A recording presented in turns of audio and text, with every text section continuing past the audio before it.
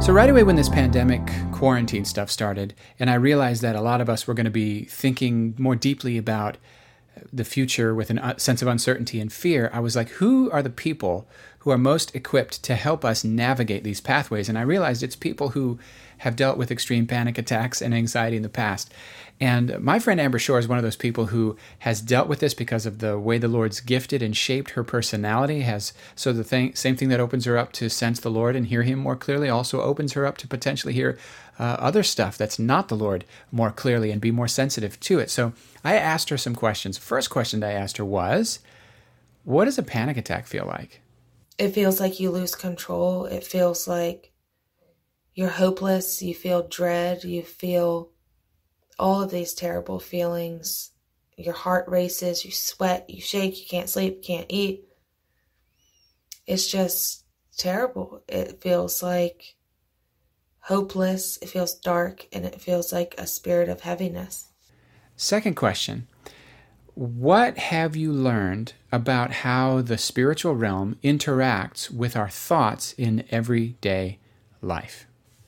Not every thought that I have is my own.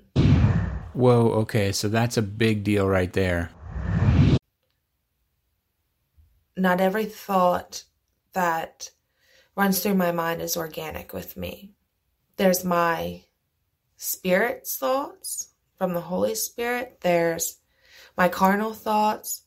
There's thoughts from other people that I might be picking up on. And there's evil spirit's thoughts that I could be picking up on. So it's definitely taught me that you need discernment. You need to know who you are in Christ. You need to know who your Father is. You need to know that He's love, that He's good, that He is happy with you. He's pleased with you. He's not accusing you. He's there reminding you of who you are. You know, even when we do something wrong and there is correction, it's not like we think of it. It's correction like, you know, you're a loving person. You don't act like that. You don't need to act like that. You know, He reminds us of who we are. It's not, He doesn't deal with us in behavior modification. He reminds us of who we are. When we know who we are, we act accordingly. When we know who we are, we act accordingly. I've learned that you can be attacked spiritually in your mind, and that can be very scary. It happened to me.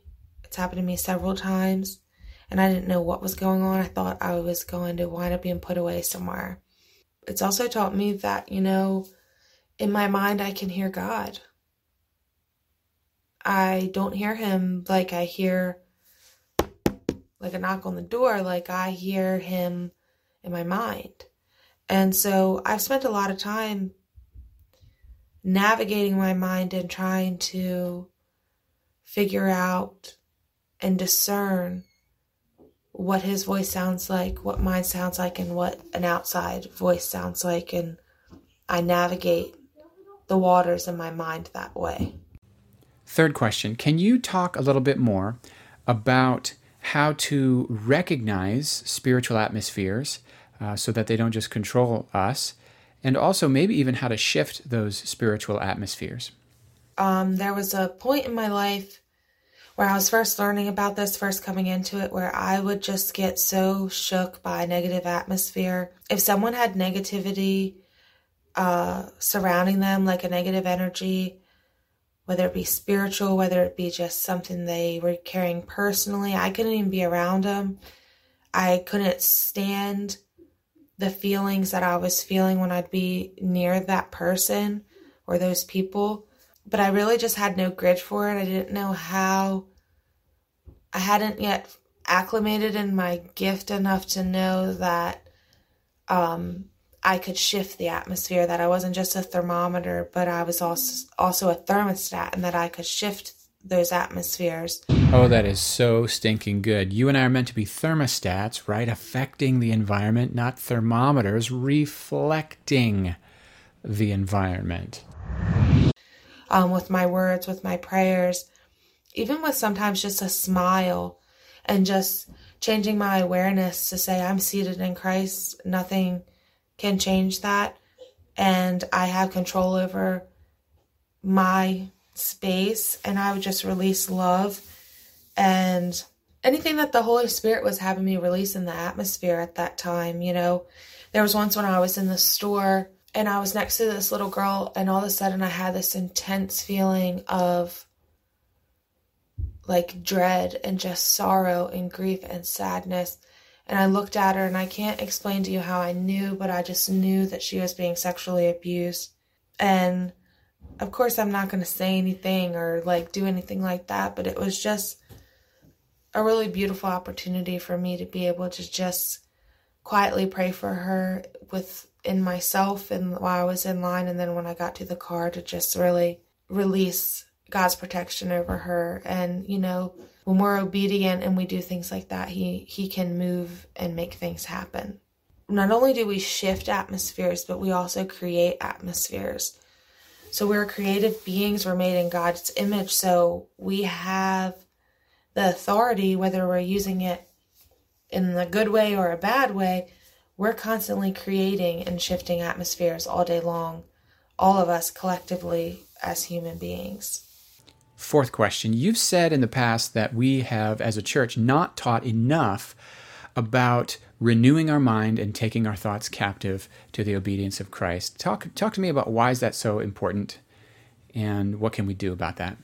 As a man thinks, so is he. Where his mind goes, there he goes. There's scriptures about like a double-minded man is unstable in all of his ways. So there's so much truth to, if your mind can be transformed and renewed, that's what repentance is. It's renewing your mind, the metanoia, the renewing of your mind, the transforming of your mind. Repentance isn't crying and saying you're sorry. Yes, that's appropriate a lot of times. That's godly sorrow for something that you did wrong. But the actual repentance is where your mind has a change. There's a shift in your thinking. There's a shift in your mindset. And it's not just about doing wrong or doing right. I'm not even just talking about that. I'm also talking about the way we think about ourselves, the way we see other people, the way we see God, the negative self-talk that we are saying to ourselves every day. Changing something that seems as silly as that is changing your mind, is repenting, is renewing your mind. God doesn't say all the negative things that I say about myself every day that I still struggle with. He's not saying that. So for me to repent and renew my mind to what he is saying would be to agree with what he has said about me. And this highlights like how important it is to really know your Bible, but not to know your Bible to earn brownie points with God, but rather to know your Bible so that you can believe God and be transformed. Renewing our minds really starts with our identity in Christ. Who do we think we are? Who do we believe we are? Who do we believe God is? What do we think he's like?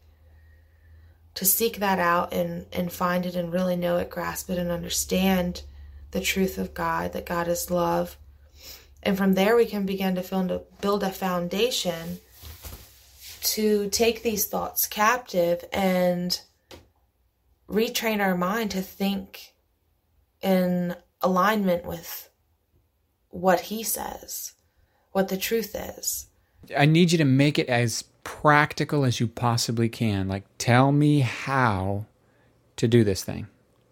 I always had this thing, like I always felt weak and cowardly and just like intimidated by everything. So one of the ways that I would renew my mind on a daily basis is I would say all throughout the day, greater is he who lives in me than he who is in the world. Through Christ I can do all things. Yes, all things. And I would say that over and over again. When I felt disconnected from him, I would renew my mind by saying, he is the vine, I am the branch, and I abide in the vine. And I just say that over and over again.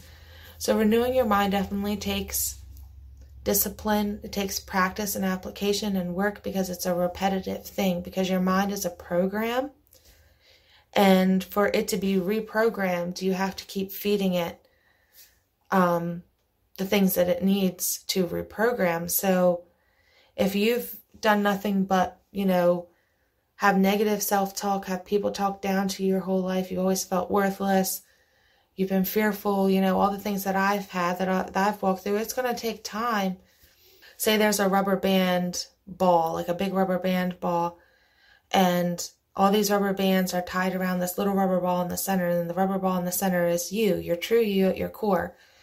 And one by one, to get to that, you're going to have to take these rubber bands off one by one by one. You can't just get to it at once. You have to slowly take these off, and they have to be taken off in a certain order.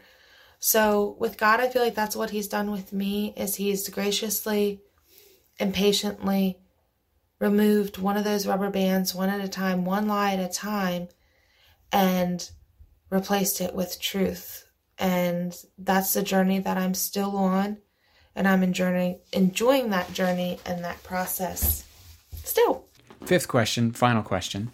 If you could text message the past, what would you say to younger version of yourself on this topic? I would quote to her Romans 8:38 and 39 in the Passion Translation. And that talks about how there's nothing that can separate us from God's unconditional love. I would also tell my younger self that God is a big God and this a little devil. I always felt like the evil and darkness was so much more powerful than the good and the love and God and his light and his love. And I just would tell myself to put that in the right perspective, to put that in check. And I would tell myself that I have all power and authority to live the life that I want, that I've been equipped with everything I need to live the life that God has given me. I would also tell my younger self to ask and you'll receive. When I was younger, I'd always be scared to ask him for anything. And he really does want us to ask him for things. That's all throughout Scripture. It's not name it and claim it. It's the prodigal son's older brother. He's like, well, you never did a party for me. He said, you never asked. He said, you have not because you asked not. It's all throughout the Scripture to ask God and he'll give it to you. Wisdom, knowledge, capabilities to do things, to equip you with things.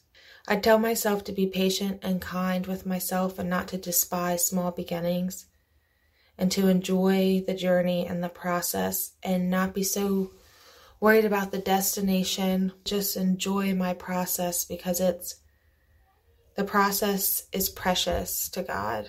I would also tell myself to be slow to speak and quick to listen. A lot of times I would learn new things and they were truths, but sometimes they were like half truths, and there were so many things that I would spout off about and just go on rants about, and I just couldn't wait to, talk about to every person. I didn't have much wisdom and discernment with how I delivered things, and could be very in your face and kind of like agenda driven to push my ideas on people instead of share from a place of love and connection.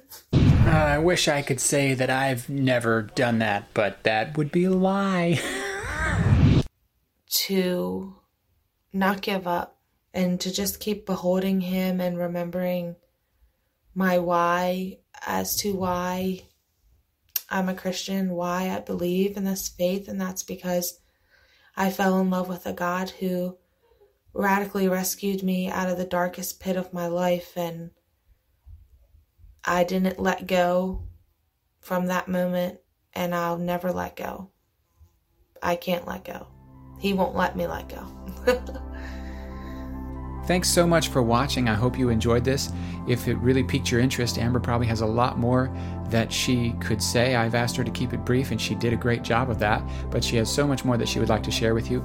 She continues to fight against this. I continue to fight against this. You continue to fight against this. So please pray for each other, encourage each other, and stay in the peace of Christ. God's good. Love you guys. Bye.